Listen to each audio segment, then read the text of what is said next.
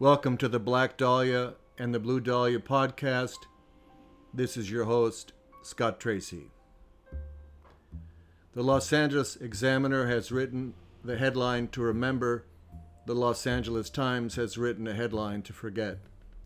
It's difficult to conceive in today's world how essential daily newspapers were to our culture in the 1940s. The Second World War had turned Americans into news junkies. Every day there were stories on three fronts, from Pearl Harbor to the atomic bomb, from Adolf Hitler to Alger Hiss. The future of civilization had been at stake, and the excitement of war news created a public that had become addicted to reading the paper like never before. The American public is still thirsty for news after VJ Day, and the impact of news that you can hold in your hand has the greatest reach in media. Although it's peacetime, the American newspapers are very much at war with their rivals. In 1947, the newspapers are either a morning or evening publication. The Los Angeles Times was the more successful morning newspaper. The Los Angeles Herald Express was the primary evening paper. The Hearst morning paper was the Examiner. Morning papers are delivered to homes and offices, and businessmen and housewives can read the paper at their leisure. The Los Angeles Times, very much a white-collar publication, a cheerleader of business interests, and the Times is historically an anti-union publication. In contrast, the evening papers are sold to the working-class readers by sight and sound. At the newsstand, a paper needs big headlines to jump out so that it can be read from a distance. The afternoon newspapers give the public the news that the morning papers don't have: up-to-date stock market news, horse racing results, night baseball scores. And citizens then are going to read the paper at home at dinner time, just as we commonly might watch the television news. But bold, dramatic headlines are the key to evening newspaper sales. A headline needs to grab the attention of the public, or you'll buy the other paper that has the better headline. Newsies, 10, 11-year-old boys, are screaming out lurid headlines to sell newspapers at trolley stops and train stations.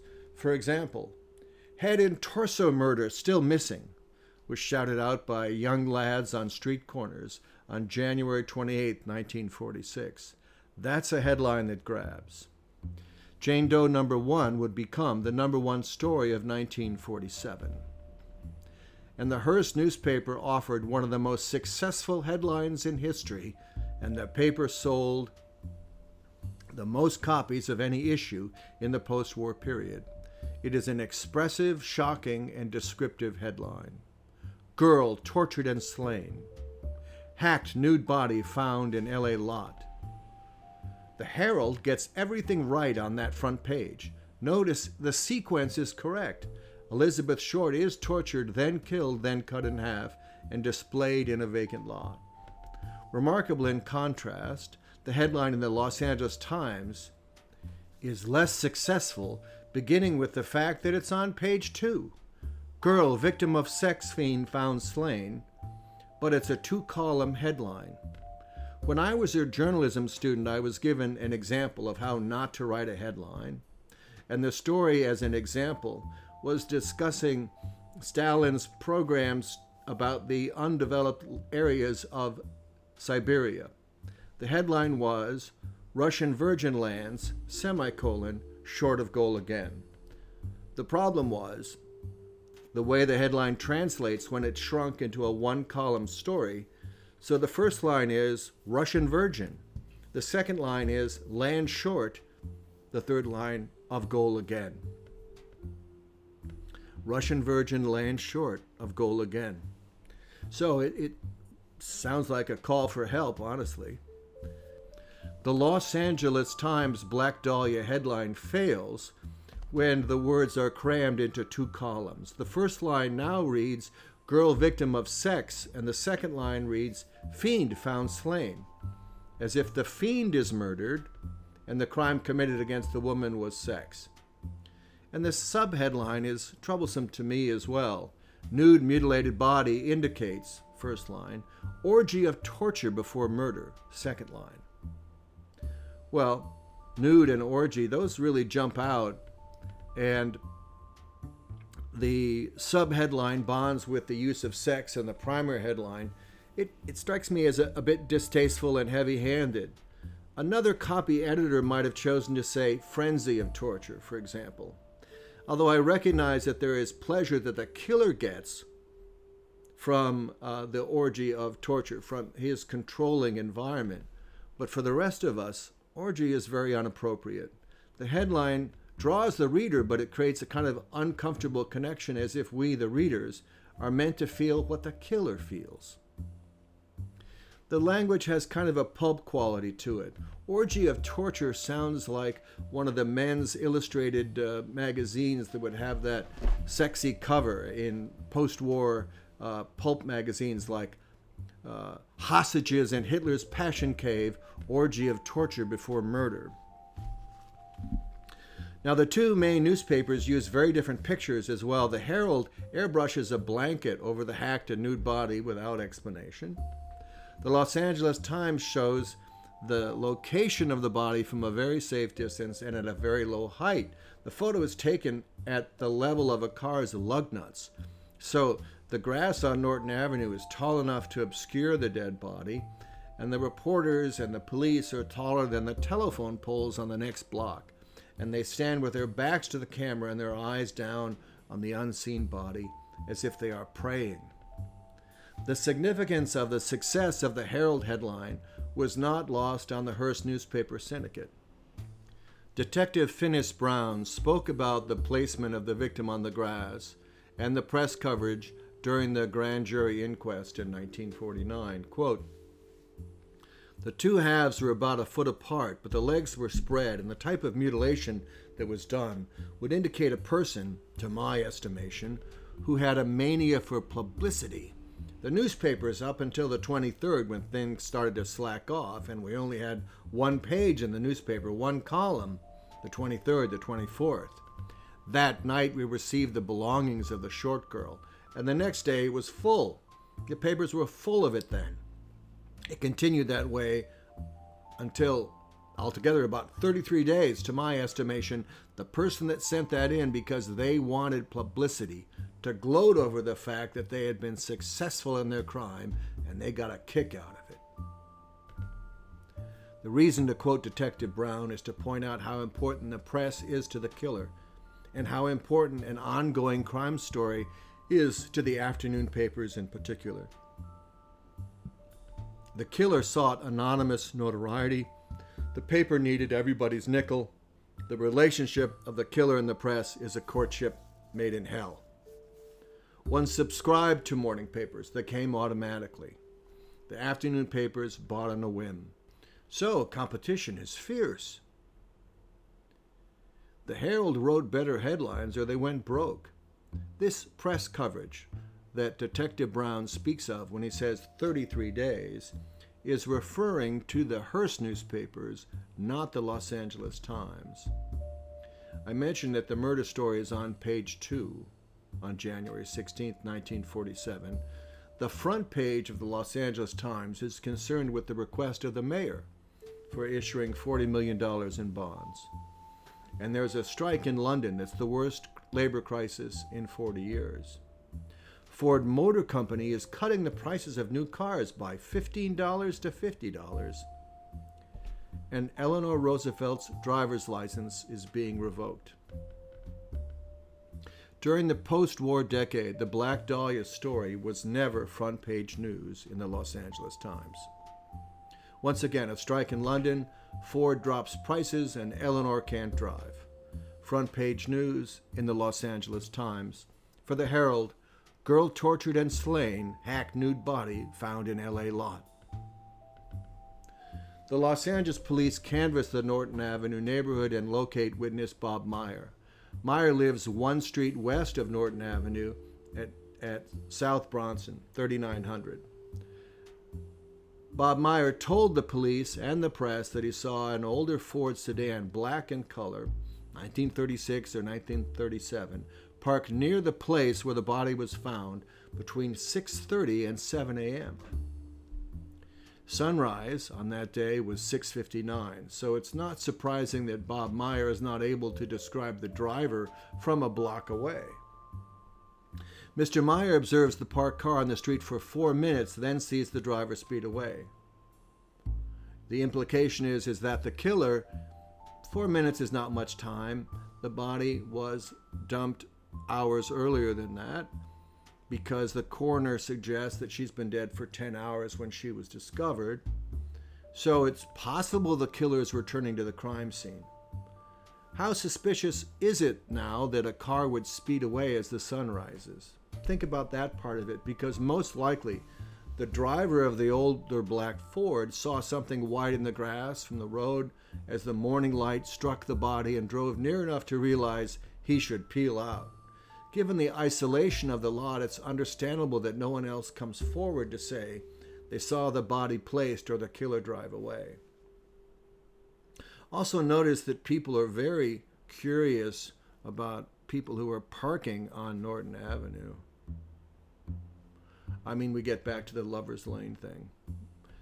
Janice Knowlton wrote a book called Daddy Was the Black Dahlia Killer, and she relates the tale of a 38-year-old Los Angeles Fire Department Captain Bill Nash, who was test driving his tuned-up Plymouth that morning on Norton Avenue. He's accompanied by his neighbor Roy Preston, and he comes upon what Nash thinks is a statue in the weeds. Could Nash's Plymouth be the car that Bob Meyer saw drive away? Can Bob Meyer tell a black Ford from a black Plymouth from a block away at the crack of dawn? There'll be pictures on the web on that. Nash calls the police when he got home, according to Knowlton. However, Nash's account is not mentioned in any major newspaper. What are we to make of this story?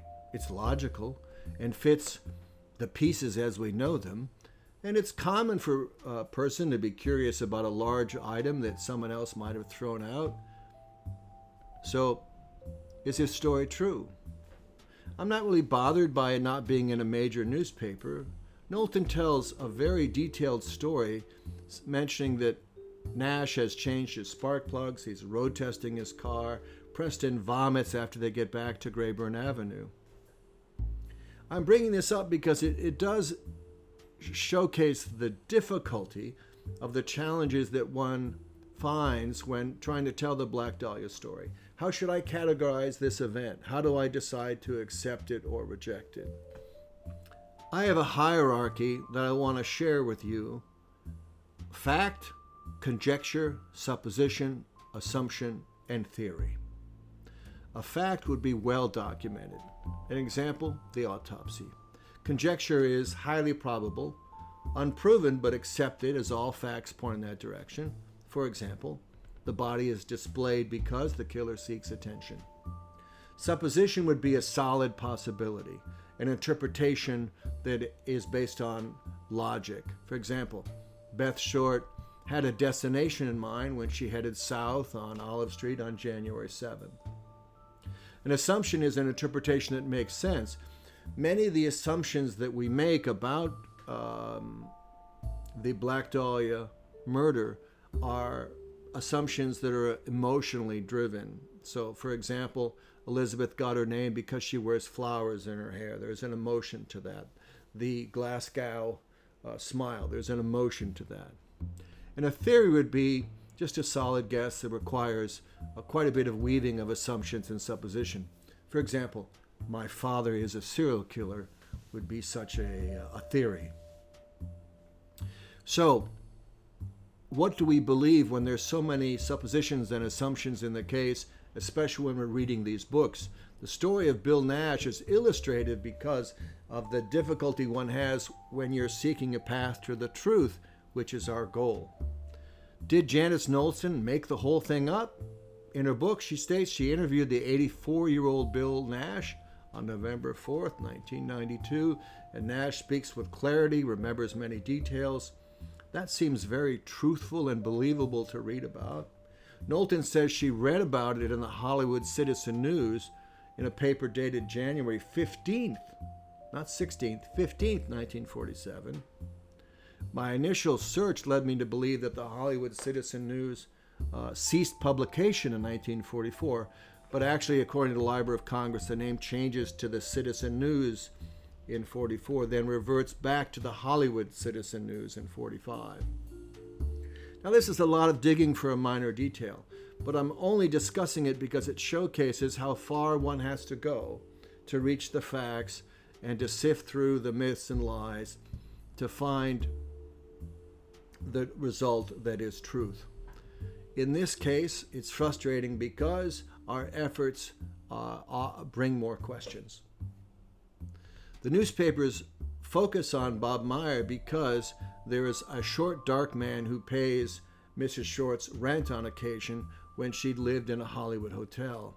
And he lives in a Beverly Hills apartment on Crescent Drive and drove an old black Ford sedan similar to the one observed by the Mr. Meyer on the vacant lot just a few hours before the body is discovered.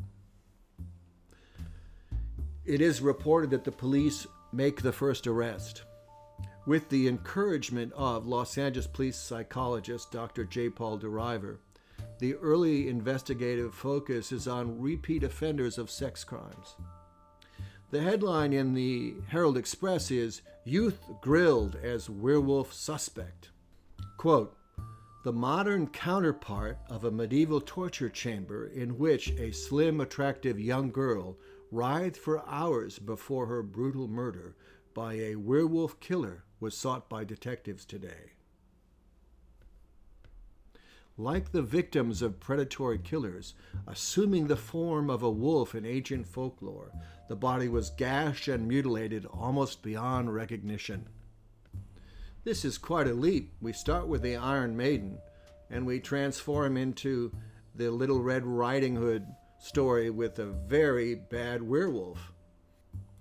Aggie Underwood has written this story, and it very much has a pulp style to it. I just want to point that out.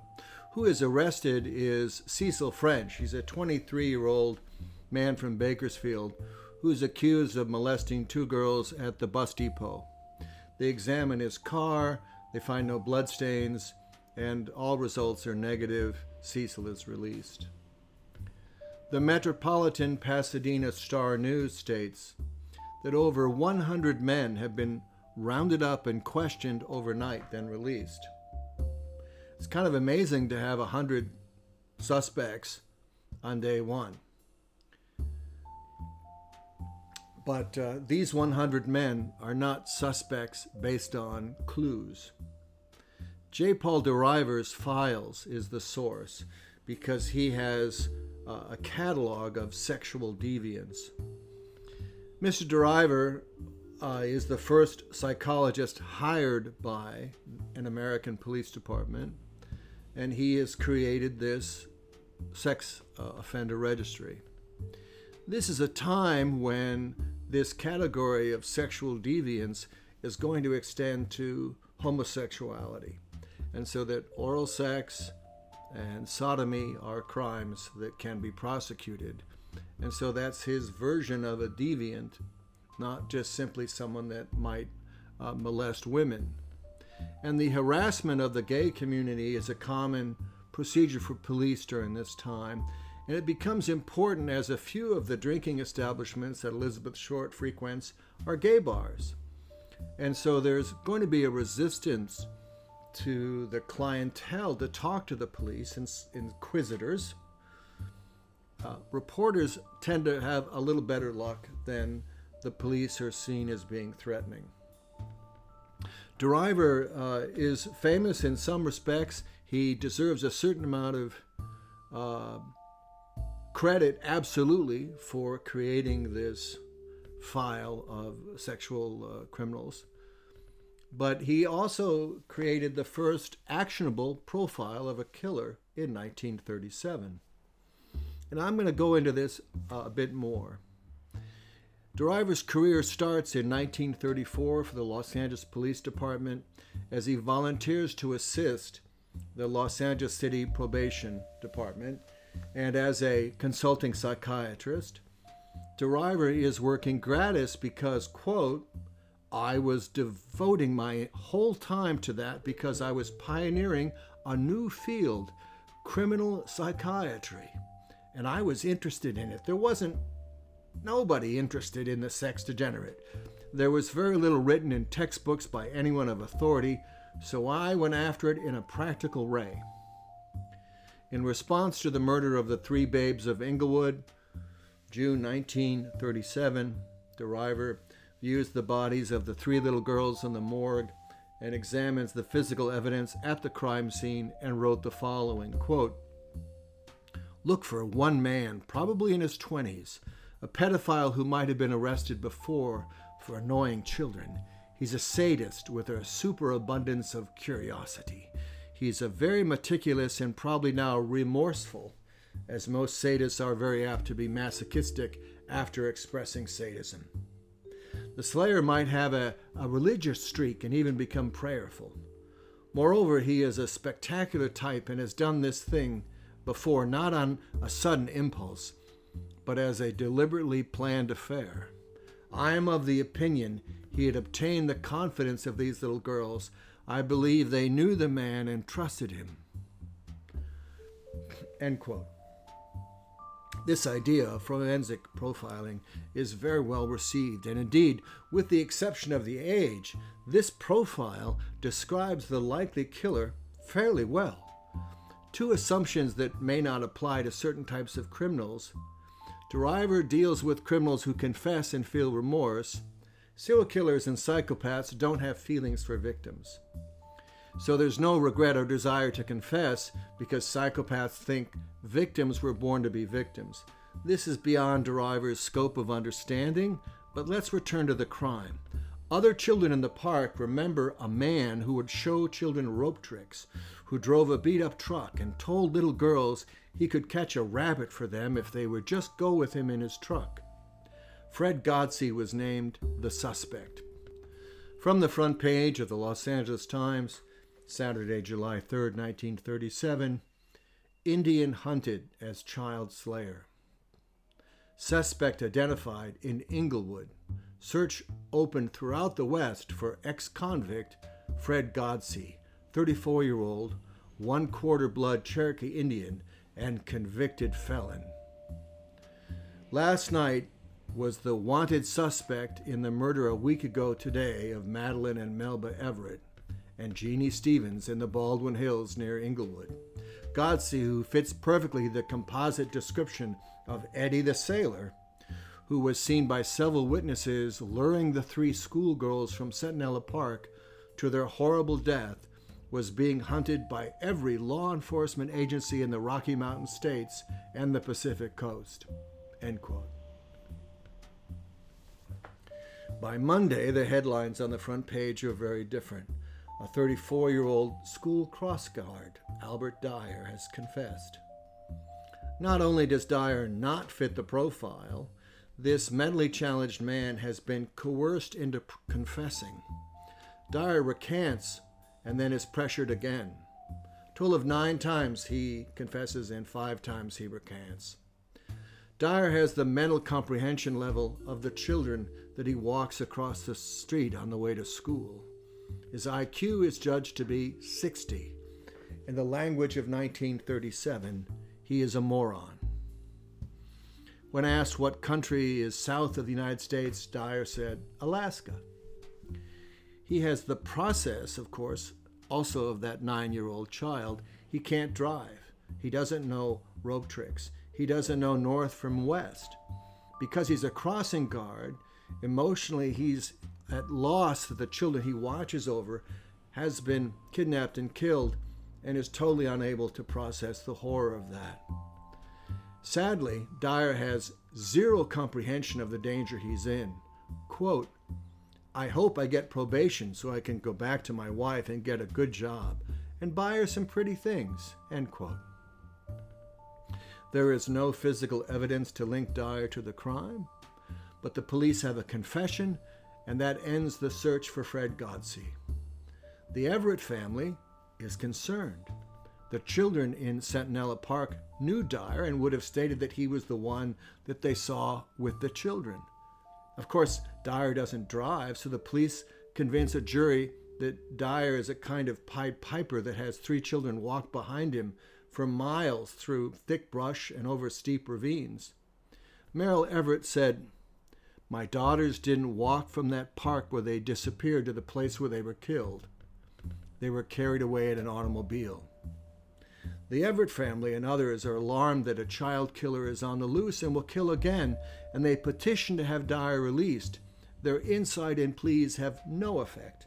Albert Dyer is hanged at San Quentin, September 16, 1938. J. Paul DeRiver assisted the police in attaining Dyer's confession and testified that Dyer was capable to stand trial because he knew right from wrong. To read more about the Dyer case, I recommend Pamela Everett's book, Little Shoes, The Sensational Depression-Era Murders That Became My Family's Secret. DeRiver shapes the Black Dahlia investigation from day one. The focus of DeRiver is of importance for that reason, as opposed to going into Man Ray theories of body placement or background anecdotes like Elizabeth Short's one date with Matt Gordon in Miami. Because we are following the evolution of the investigation in Los Angeles. When DeRiver says there was nobody interested in the sex degenerate, so I went after it in a practical way, DeRiver literally means on the simplest level. Before the interview, he measures everyone with a tape. So well-endowed Peter Hernandez kills because he thinks he can get away with it. Leslie Dillon is less well-equipped, therefore he kills to prove he's a man. However, sincere DeRiver's intent, ultimately his ambition exceeds his Victorian skill set, and innocent men are sent to death row as a direct result of his misguided sense of duty to the police. This is the day of the autopsy. Dr. Frederick Newbar speaks, quote, "I performed an autopsy on Elizabeth Short on January 16, 1947, at the Los Angeles County Coroner's Mortuary and found the immediate cause of death, hemorrhage and shock due to a concussion of the brain and lacerations of the face. There are multiple lacerations to the mid-forehead, in the right forehead, and on top of the head at the midline. There are multiple tiny abrasions, linear in shape, on the right face and forehead. There are 2 small lacerations, 1/4 inch in length, on each side of the nose near the bridge. Multiple blows to the head, however, no fracture of the skull. These tiny lacerations on each side of the nose are located where everyone who wears glasses would know, as the nose piece can leave a mark. In combination with the location of some other abrasions to the head, to me it seems to indicate a type of restraint whose purpose would be to forcibly restrict movement of the head. Why else press against the bridge of the nose on both sides?" Continuing with Newbar. "There's a deep laceration on the face, 3 inches long, which extends laterally from the right corner of the mouth, and a deep laceration 2.5 inches long, extending lateral from the left corner of the mouth. The surrounding tissues are ecchymonic and blush purple in color. So the discoloration indicates the victim has received these deep straight cuts on both sides of the mouth when she was alive." Returning to Newbar. "There is no evidence of trauma to the thyroid or tracheal rings. There is a double ridge around the left wrist, close to the hand, and a double ridge depressed around the right wrist. The fingernails are very short, the thumbnail measuring 5/16 in length and the fingernails measuring 3/16 in length. So Jane Doe number 1 is not strangled. There's no conclusion as to the type of restraint on her wrists or legs, wire or rope. It's not stated. Dr. Newbar does state that Elizabeth bit her fingernails to the quick during her lifetime.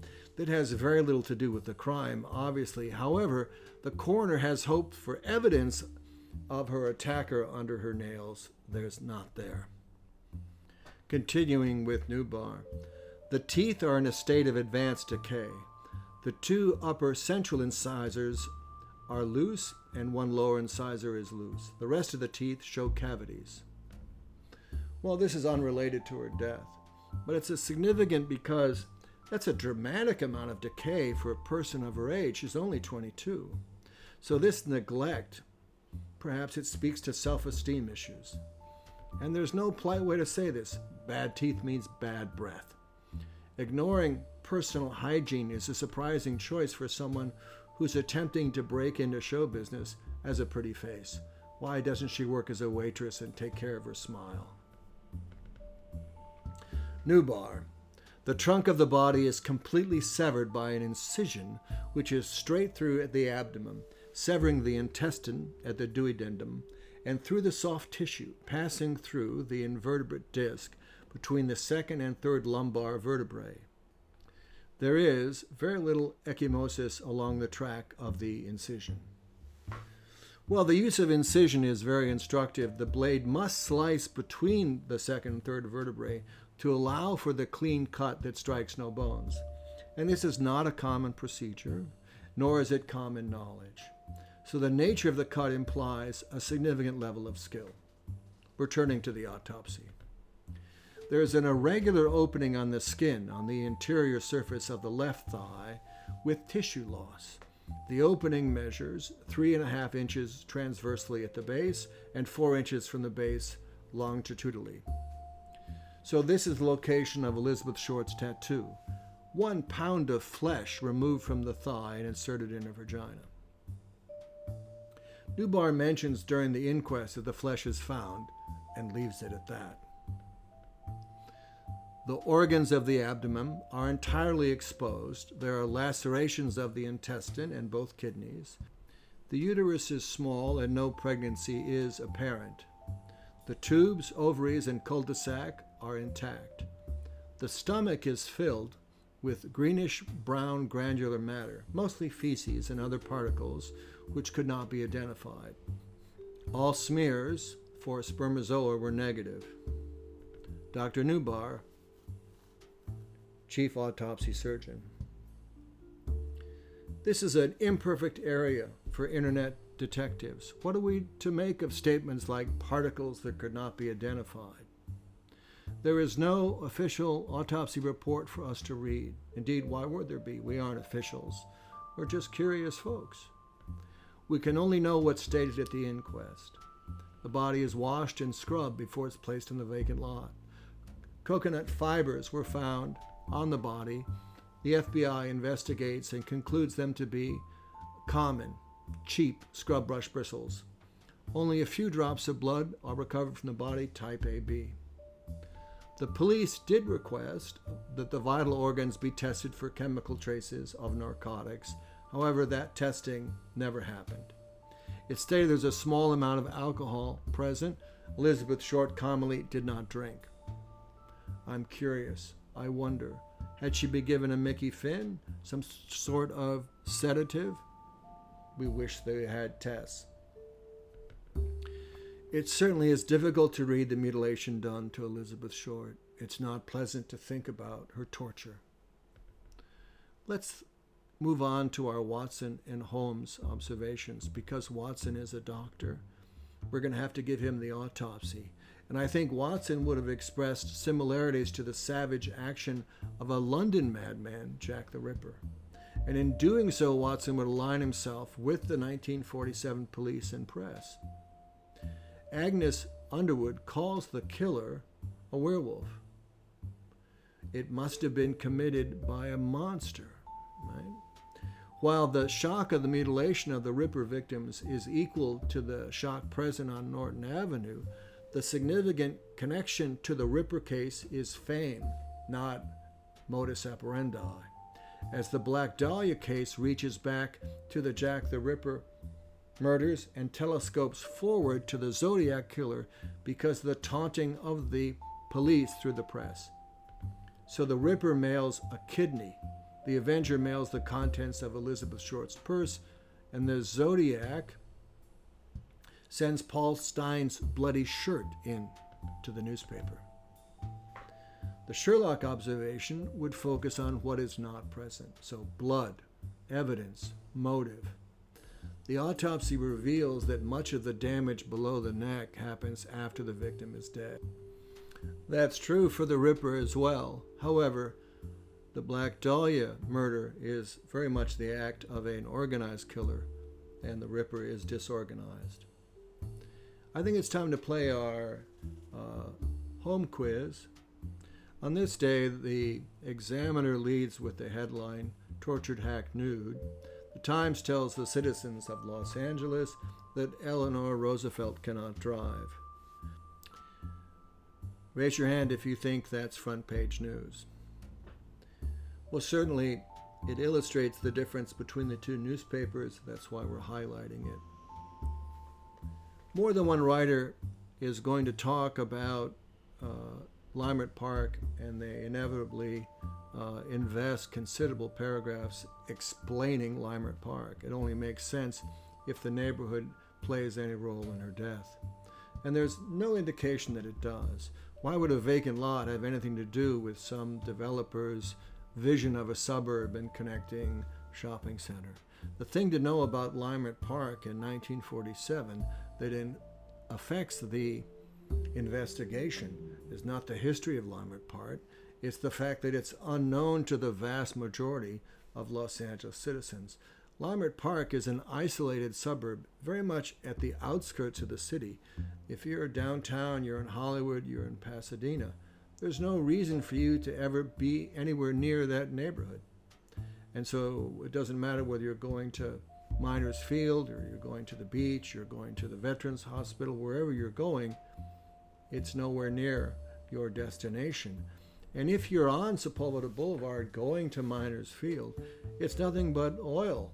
And so significant areas of Los Angeles are not developed in 1947. At this time, Los Angeles County is the largest agricultural producing county in America. Now that's hard to get your head around if you happen to be on the 405 right now as you listen to the podcast.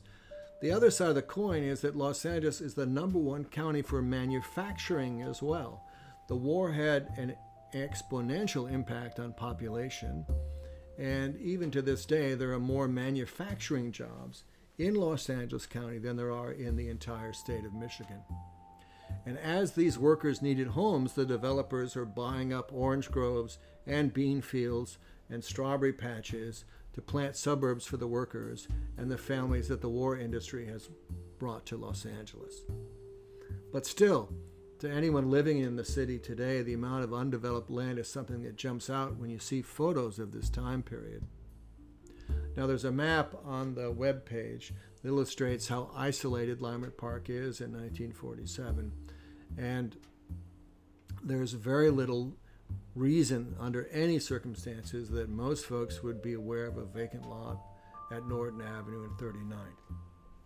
At the very end of the Los Angeles Times article, it states that the body is not that of Diana Jean Heaney of Linwood, who had been reported missing on October 16, 1946.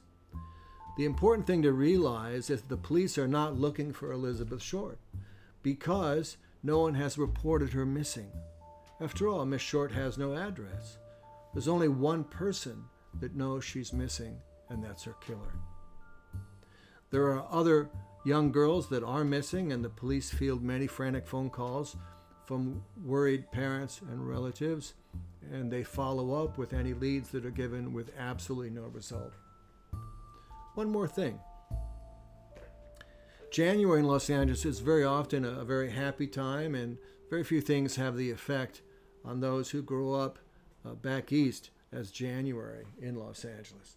Most of America is suffering of the twins of winter, snow and ice, and Angelenos start the year watching the Rose Bowl in shirt sleeves.